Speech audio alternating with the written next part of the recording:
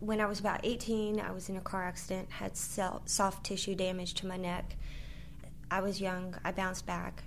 When I was about 21, I was in California. I got kidnapped and assaulted, and ever since then I've had back problems. I had 5 different doctors prescribing multiple medications. Nobody was communicating. Nobody was driving my medical bus, basically. When I had this one pain management in Lexington, he wanted me on 100 micromilligrams fentanyl and to change it every 2 days. I said, that's way too much medication. I don't like the way it feels. Possibly do 50 micromilligrams every 2 days. 2 weeks later, I got a note from the doctor saying he was discharging me for difference of opinion in treatment. And that's one of the reasons why we have an opiate epidemic, because of doctors like that. When I was living in Las Vegas, I was seeing a doctor he was the first one to diagnose me with advanced fibromyalgia, and he had me on, I think, Lyrica or gabapentin and hydrocodone. I was still suffering debilitating pain, so I went and got some extra strength Tylenol because I didn't want to take the opiates off the time clock that I was allowed, because then I'd run out. So I was taking a bunch of extra strength Tylenol, and then all of a sudden I woke up in the ICU. They said I had total organ failure.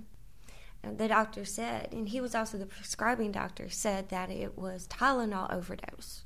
I don't know, because I wasn't coherent. Nobody's communicating. We have a lack of communication in the medical field, and it is doing more harm to patients. Doctors are so full of ego that they are not listening to their patients. When somebody says, since I've been taking Lyrica, all of a sudden I just have this weird obsession over suicide. Oh, well, just give it another month and that will pass. Well, it didn't pass for me. I tried really hard to commit suicide, and it was logical. My pain level was too much for me to physically handle. Medications weren't working. My family were suffering because of it. So let's just end it here. It was logical. When I woke up, I was like, I knew I didn't succeed.